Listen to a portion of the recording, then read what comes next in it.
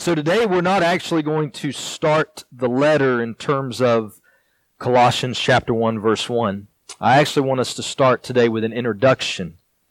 I want us to think through the context of this letter and the big themes that you're going to see as we study this over the next few months.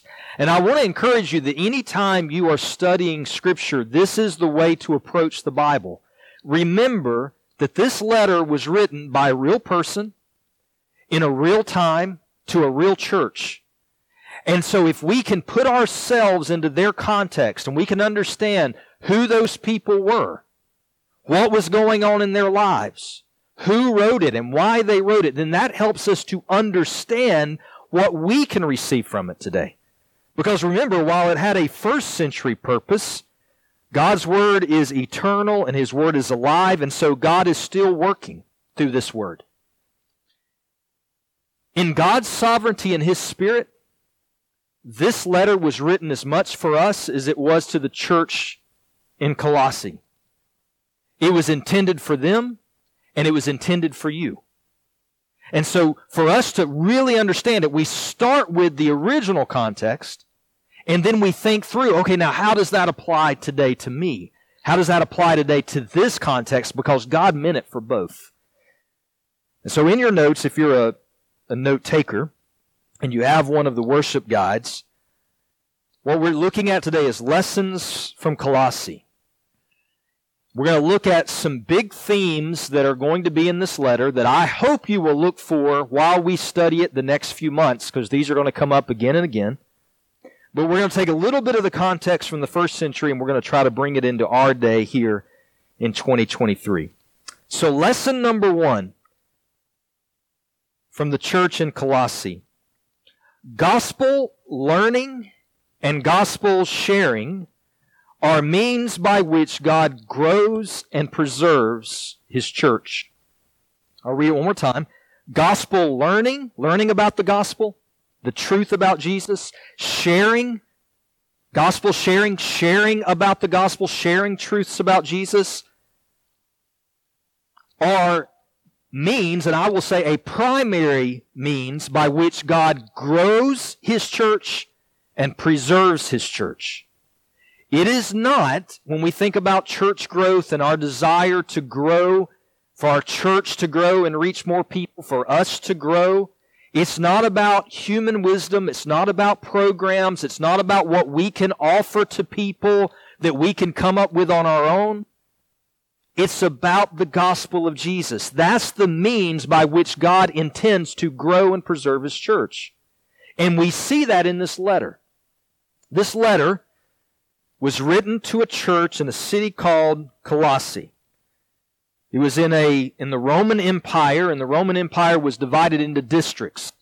The district that Colossae was in is called Phrygia. It was about 100 miles from a much bigger city named Ephesus, which you would be familiar with from the letter to the Ephesians. And it was really close to a couple of churches, one of which you hear mentioned in Revelation, 10 miles away from Laodicea, 12 miles away from Hierapolis. It was written by the Apostle Paul. He was in prison when he wrote it. Probably his first imprisonment for preaching the gospel. There were 2. We believe the second one cost him his life. His first imprisonment was about 30 years after the resurrection of Jesus. He is in prison for preaching the gospel. He's in prison for sharing about Jesus and calling Jesus Lord. And while he's in prison, he writes several letters. Probably wrote a lot more than that, but several of his letters God intended to be in our copy of Scriptures, in the Bible. Those letters was the letter to the Ephesians, that church in Ephesus, the letter to the Philippians, the church in Philippi, a letter to the church in Colossae, the Colossians, and also a pastoral letter to a person named Philemon. And if you've ever studied the letter that Paul wrote to Philemon, it is primarily Paul urging Philemon to be reconciled with a slave that had abandoned him named Onesimus. Philemon lived in Colossae. And so when Paul sent the letter to the Colossians, he sent the letter to Philemon as well. And that is why in the scripture journals you see that people put those two letters together. Now here's the really interesting thing to me. Paul did not start this church.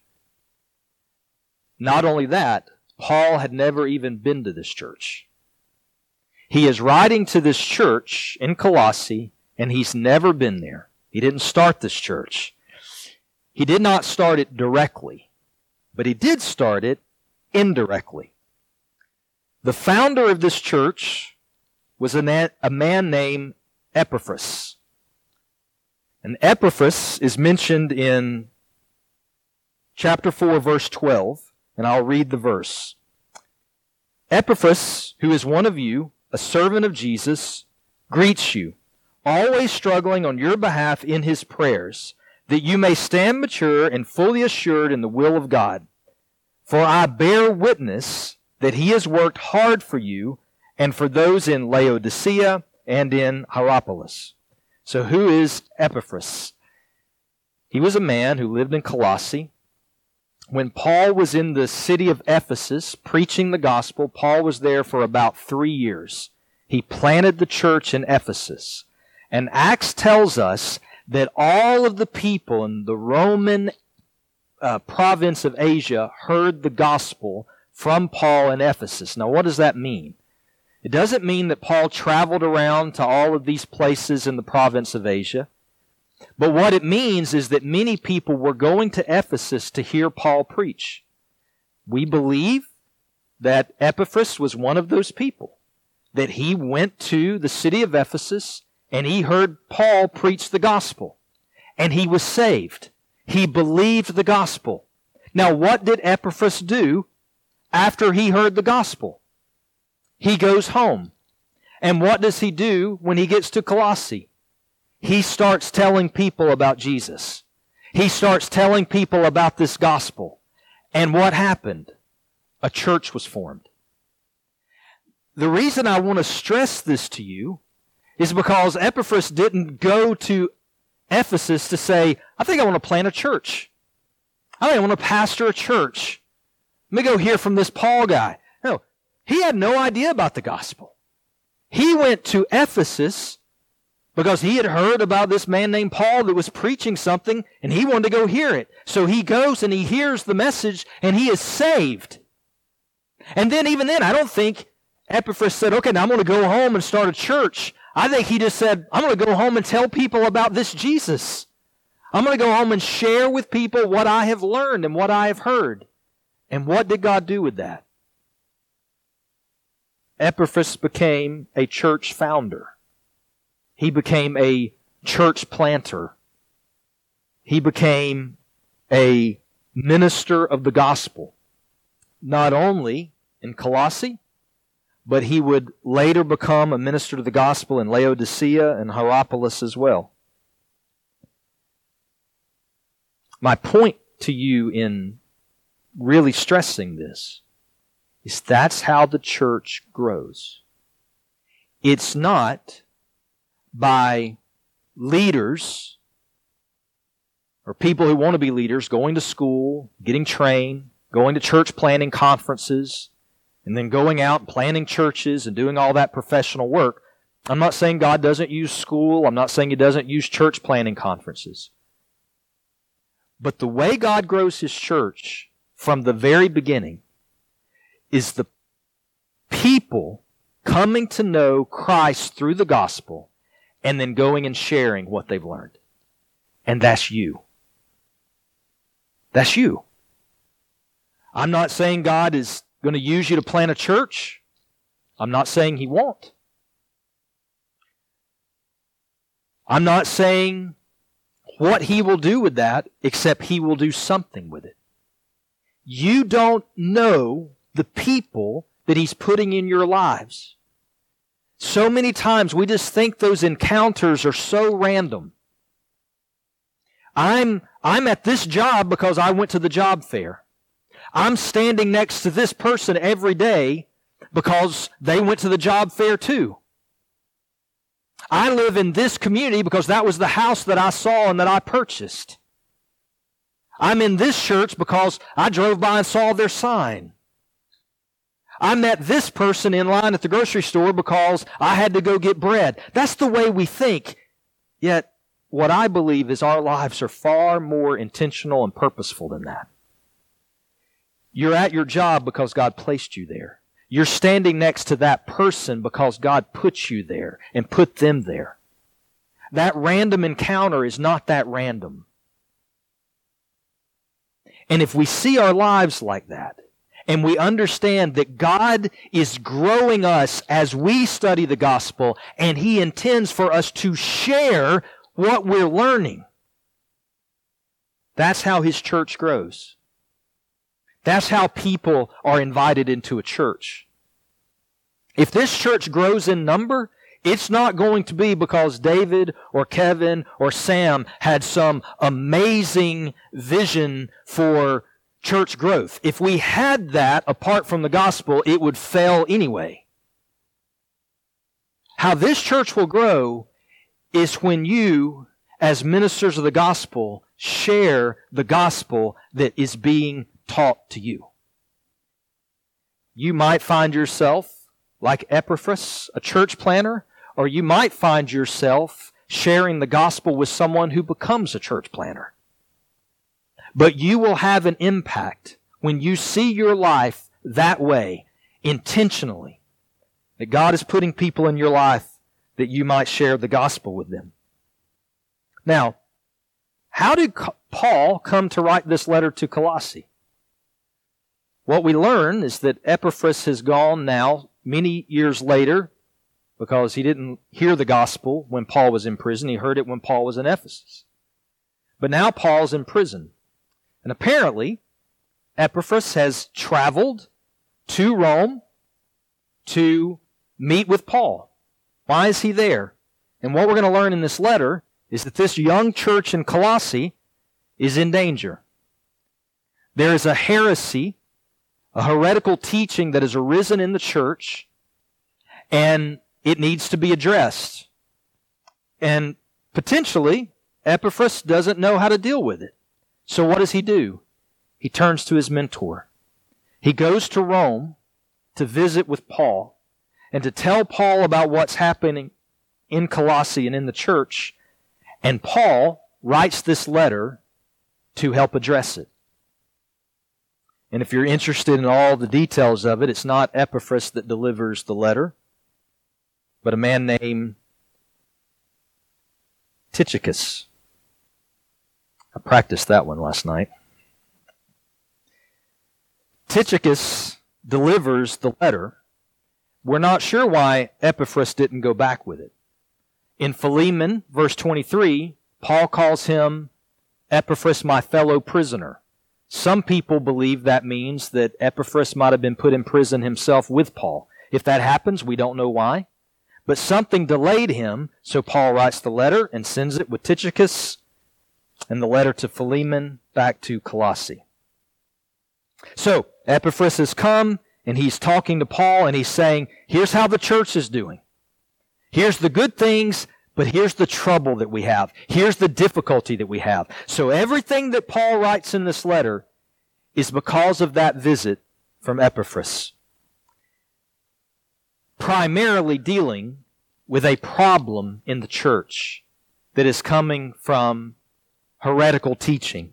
That brings us to the second theme, or the second lesson from Colossae. In your notes, pollution and dilution are always a threat to genuine Christian faith.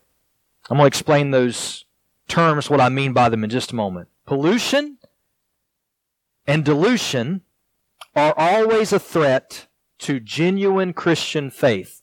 What I have in mind there when I say pollution is the threat of adding something to the gospel, contaminating it because you add something to it. Or dilution, the threat of removing something from the gospel. So what's happening in Colossae that Epaphras is so worried about and that Paul is addressing? Let's go back to the context for a moment. Colossae is near a major Roman highway. And so there was a lot of travel nearby the city. And like most Roman cities, Colossae was very diverse. There was a very diverse background, racial background, ethnic background. It was a Gentile city, which means non-Jews, but there were also a lot of Jews there. As a matter of fact, about 50,000 Jews probably lived in the area because they had been relocated there about 3 centuries prior, and they had grown and flourished. Why does that matter? It matters because the people of Colossae were probably exposed to a lot of brand new ideas that were being brought in by people traveling through Rome. And not only were they hearing a lot of new ideas and new concepts and new philosophies. Remember, there was no internet back then. People are not reading things. They hear news as they travel, as it travels. So they're hearing about these new ideas, these new philosophies, new religious thought. And they also have all of their traditional religious thought. The heresy in Colossae is one of the great mysteries of the New Testament. It doesn't have a name. We know a lot of names of heresies in that day. Just like we know some names of heresies in our day. If I was to say to you the prosperity gospel, most of you would have an idea of what I'm talking about. A gospel that teaches God's blessings to His people is always health and riches. Or that you can obtain health and riches from God by mere faith. And if you don't have those things, it's because you don't have enough faith. We know that heresy to some degree, and we know the name of it. And there were heresies in Paul's day, and people know the name of them. But not this one. We don't know what this was. We don't have a name for it. Paul never refers to these false teachers by name. He doesn't call them out. He never refers to false teachers coming into the church. He does mention that the people that are starting this problem have lost contact with the head of the church, with Christ. So we actually think this is something that is happening from within the church. Imagine being in a church and a small group of people start teaching something that's different than the true gospel, and people in the church are listening to it because they're a part of the church. They're going to their small groups. They're going to their coffee houses. They're talking about this new thing, this new idea, this new thought. That's probably what's happening in Colossae. Paul says in verse 8 of chapter 2, he tells the church, don't be taken captive by philosophy and empty deceit according to human tradition. He calls it a philosophy, so it was probably a coherent teaching, and it was being presented as an alternative to the gospel. And because Paul says, don't be taken captive by this, it was likely very attractive to them. You and I probably have the thought that if someone brought us a heresy, we would just be like, I don't want any part of that. We'd recognize it right away, and we'd have no trouble steering clear of it. We imagine ourselves smarter, brighter, more wise than the church in Colossae. But I would say to us, agape, that we're as susceptible to it as anyone else.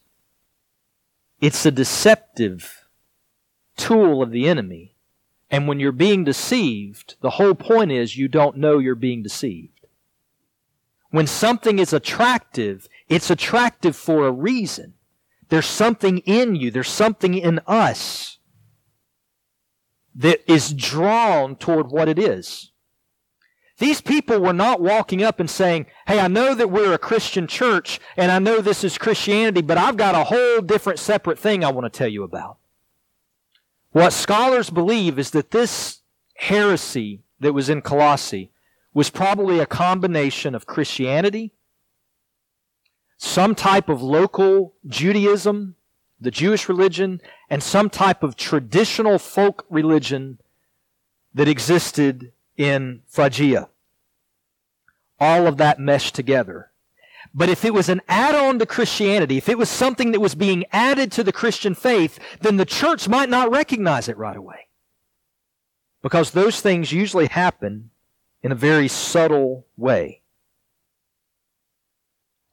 Agape, I say to us today that there is as much of a danger to us in not holding to the true and genuine Christianity that we have been taught and is taught in the Bible.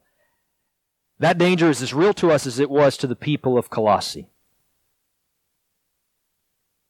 We have a danger in our gospel being polluted or diluted the same as they did. Attractive sounding philosophies, attractive sounding teachings that get merged with Christianity, and we may not recognize it right away. A couple of years ago, I saw an advertisement for a car dealership in Birmingham, not far from here. They were selling pickup trucks, and they wanted to sell a lot of them. And so on the 4th of July, they had a sale on these trucks where they were offering that if you were to buy a truck from them that weekend, you would also receive a patriotic package. The patriotic package, if you bought the truck that weekend, was a free rifle, an American flag, and a copy of the King James Bible. Now I say to you that they weren't trying to sell something to the culture. They were trying to tap into something in the culture. Because see, where we live, there's a philosophy of patriotism. We want to be patriotic, good citizens. And what is patriotism for a lot of people? You love guns, you love your freedom, your flag, and you love God. And that's patriotism. What happens if you think of it in reverse? To be a patriot, to be patriotic means I love America and I love God. And so if I love God, it means what? I love America. It's a philosophy that says, in this culture we live in this part of the country, that to love God and love country are things that you hold on simultaneously. And so to love God, you love your country, and if you love your country, you love God. Now, I want to say something to you. I'm thankful for our country. I'm thankful for people in this room who have served in our military to give us freedoms. Many of you in this room, you've had family members that have died to protect those freedoms. My great uncle never saw life past 19 years of age because he died in World War II fighting for freedoms. I don't think we probably, or at least I won't paint with a broad brush, I don't thank God enough for the freedom that we have to worship here. I don't pray enough for our leaders. But agape, Christianity has nothing to do with patriotism. None. And see, what happens is you take this philosophy and you just bring it kind of close. I love God, I love my country. And over time, you grow up and your kids grow up and your grandkids grow up and they hear that. Love God, love country, love God, love country. Until one day the Christian religion is married to the philosophy of patriotism. So closely are they married that you can't separate the two. And they have nothing to do with each other. It is not Jesus plus America. It's just Jesus. This country is going to end like every other country on earth. And one day there will be one land and one people and one king, and it will be Jesus. And it will be people from every nation and every tribe and every tongue forever. Love country. You can do that, but don't marry that to Christianity. And see how subtle that can happen. See how quickly that can happen and we don't even recognize it.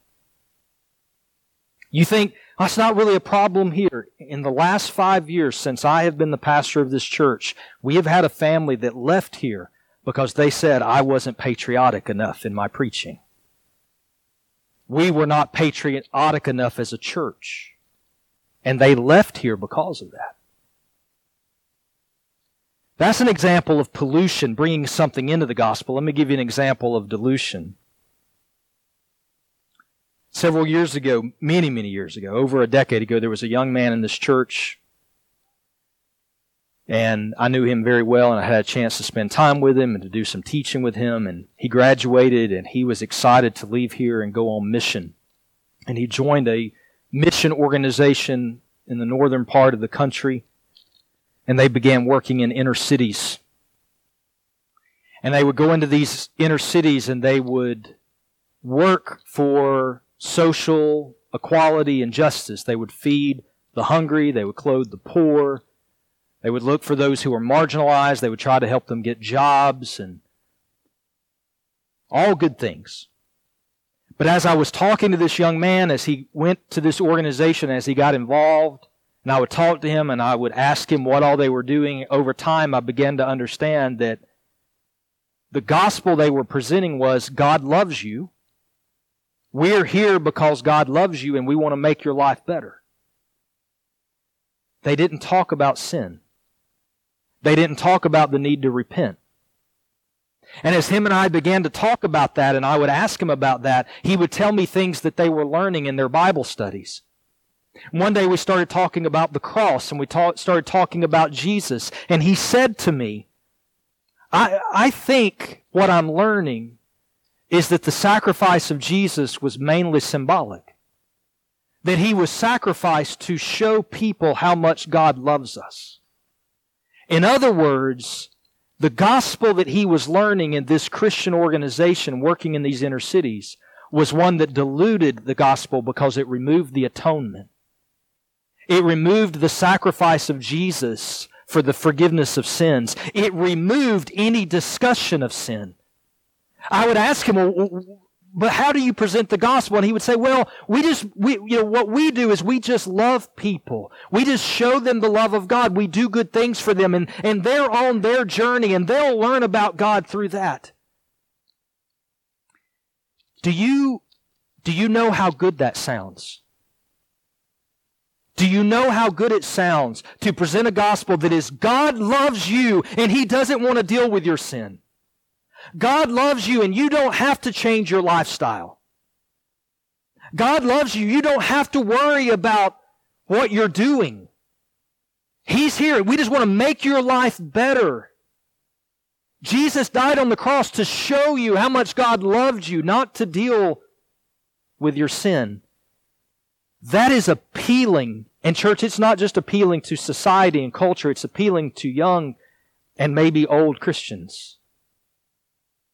It's appealing because we can present that gospel and it won't cost us much. We won't have to worry about losing friends and losing jobs and losing face when we present that gospel. It's a dilution of the gospel. And it is a false philosophy that people bring in next to Christianity. Yeah, we're Christians. We love Jesus. But we're going to show that by how we treat people. Now listen, I am for feeding the hungry. I am for clothing the poor. I am for working for justice and equality. I really am for those things. But not in contrast to Scripture. Not where we overlook what the Bible shows us about truth and error and sin and righteousness. We can't give up one for the other. It's both. We love people and by speaking truth to them. We love people by doing good works.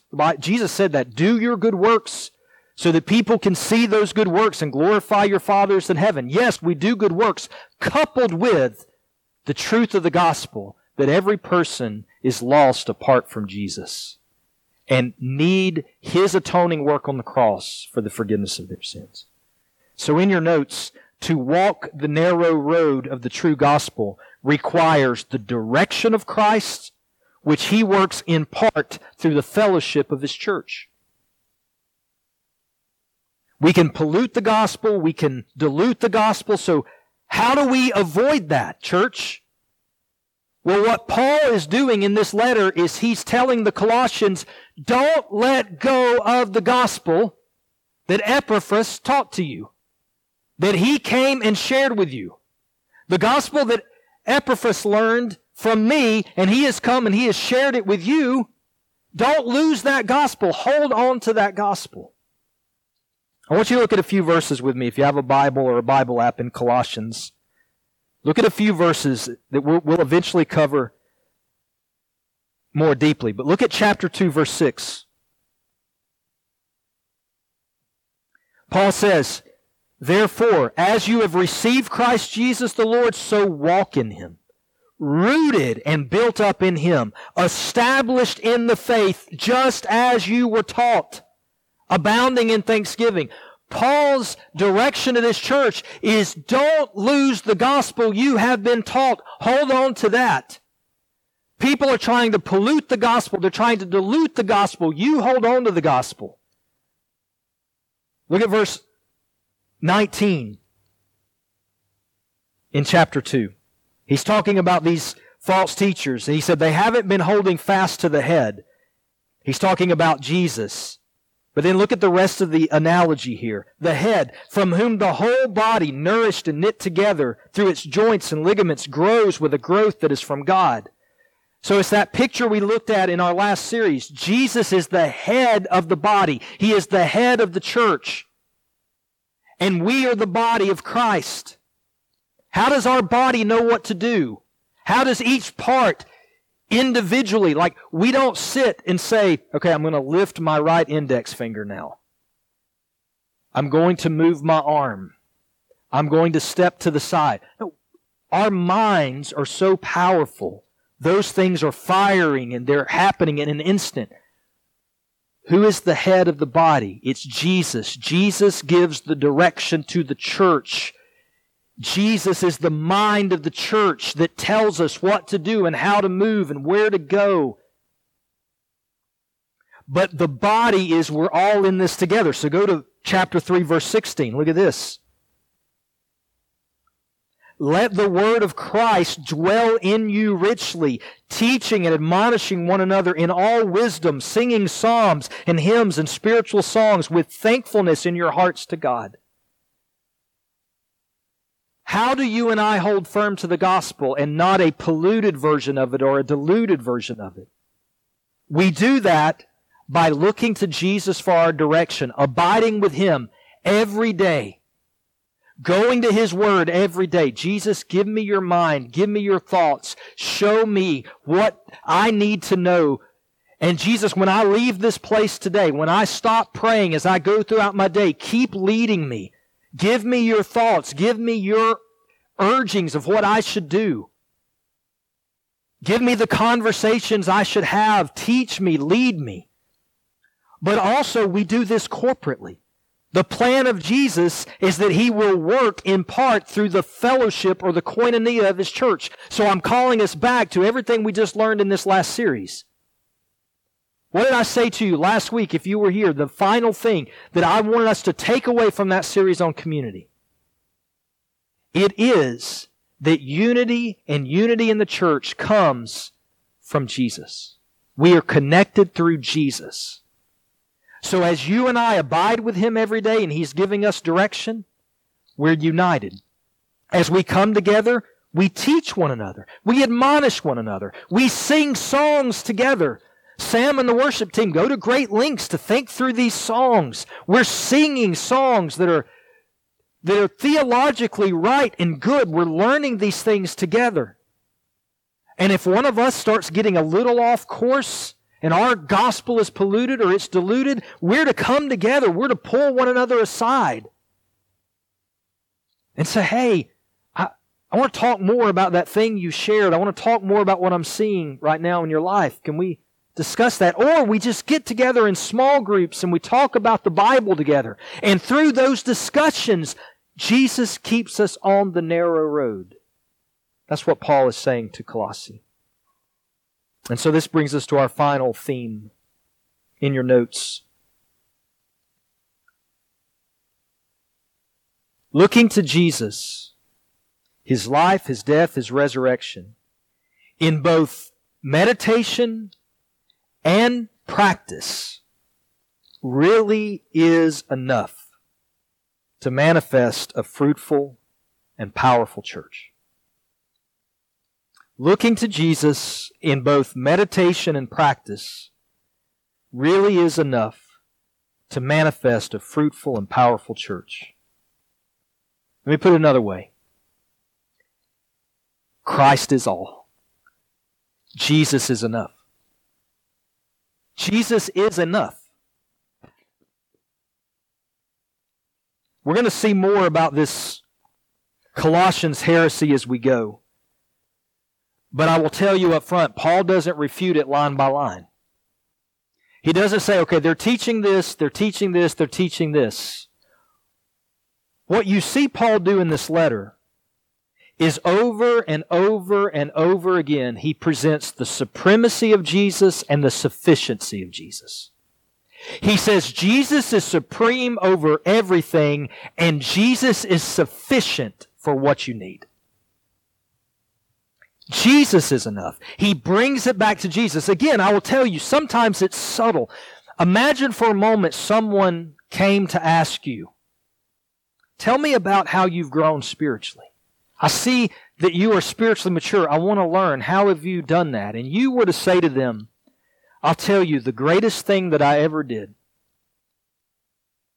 the best thing that I ever did, what has meant more to my spiritual growth than anything else, is I discipline myself to get up every morning and spend time in the Bible and prayer for an hour. And if you really want to grow spiritually, you should discipline yourself to get up in the morning and spend time in the Bible and prayer for an hour. That's how you'll grow spiritually. Now, is it wise advice to start your day praying and reading your Bible? Absolutely. But listen, it's not your discipline that made you grow. It was Jesus. See how subtle that becomes? See how we focus on the rule or the discipline and not the person? Jesus is enough. I'm not telling you to not spend time with Jesus. I tell you the opposite. Spend time with Jesus. Get up early, go to bed late, spend time with Jesus. But your growth, your hope, your sufficiency is not in your disciplines. It's in Christ. The disciplines take you to Christ, but give glory to Jesus. He is supreme. He is enough. That's what Paul preaches throughout this letter. Paul's antidote to the Colossae heresy is Jesus. If he shows them Jesus, they'll see what's fake. If he shows them what Jesus has taught and what Jesus has done, they will see what is not right. So focus on Jesus. That's what Paul does throughout this letter. It's very likely that what these false teachers were saying is that it was Christ plus visions of heaven. Christ plus calling on angels to help us worship, to protect us. It's likely they talked about rule keeping. They wanted to battle demonic and troubling forces in the world, and so they were saying, yeah, Jesus, but also you need these visions that I've had. You need angels like I call on and I worship, or they help me worship. We don't know exactly what was going on there, but this is all part of what Paul talks about. In other words, you need Jesus plus these things for a fullness of the experience of Christianity. Look at chapter 2, verse 9 and 10. They were saying you need these other things to fully experience Christianity. Look at what Paul says. For in Him the whole fullness of deity dwells bodily, and you have been filled in Him, who is the head of all rule and authority.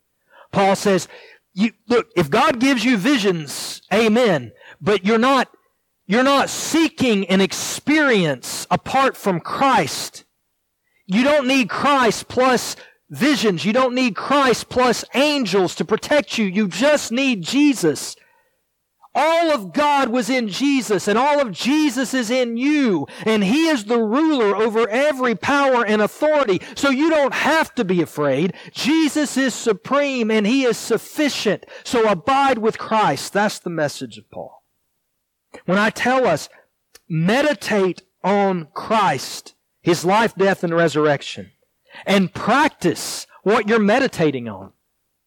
When I say the life of Christ, I mean His miracles, His teachings, all of Scripture, His ways. Think about that. Think about what Jesus did and how He lived and what He taught, and then practice that in your lives.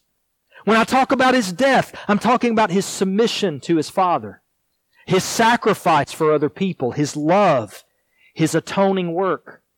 Meditate on that and then practice it. Submit yourself to God the way Jesus did. Sacrifice for others. Love others. You can't atone for their sins, but you can forgive them of their sins that they've done against you. You can release them of the offenses. When you release someone of their offenses, you're being like Jesus. When I say think about His resurrection, I'm talking about His defeat of death, His deliverance, the freedom that He offers, the new life that He gives. The new life is better than the old life. Some people will never find the new life in Jesus because they love their old life too much. But when you meditate on the resurrection of Christ, you practice that resurrection by living into, praying for deliverance and freedom, and then living into that new life that He brings. All of that is only possible if you abide with Jesus and rely on Him. But church, if we do that, if we meditate on what Jesus has done and we practice it, that's enough. Can agape in this little hill, in this little community of Pinson, with our little Butler building and our pink carpet, can this be a fruitful church that has a powerful impact on people in our community for the kingdom of God? The answer is yes, if we audaciously believe Jesus is enough. If we boldly believe that Christ is enough, not our programs, not our ingenuity, not us playing secular music so that people feel at home when they get here. Not that we've ever thought about doing that, but it's an example of what people do in churches. That's for God to deal with, but I'm just telling you it's not what we're going to do. What are we going to do? Come here, greet one another the way Jesus has greeted you. Welcome people you don't know the way Jesus has welcomed you. Come into this room, and as long as you can stand or kneel or get on your face, sing about Jesus. It doesn't matter if you have a bad voice. You're not performing for people. You're singing to God. Sing about Christ together. Pray. Pray together. Study the Word together. Learn about Jesus together. He's enough. His life is enough. Talk about Him. He's enough.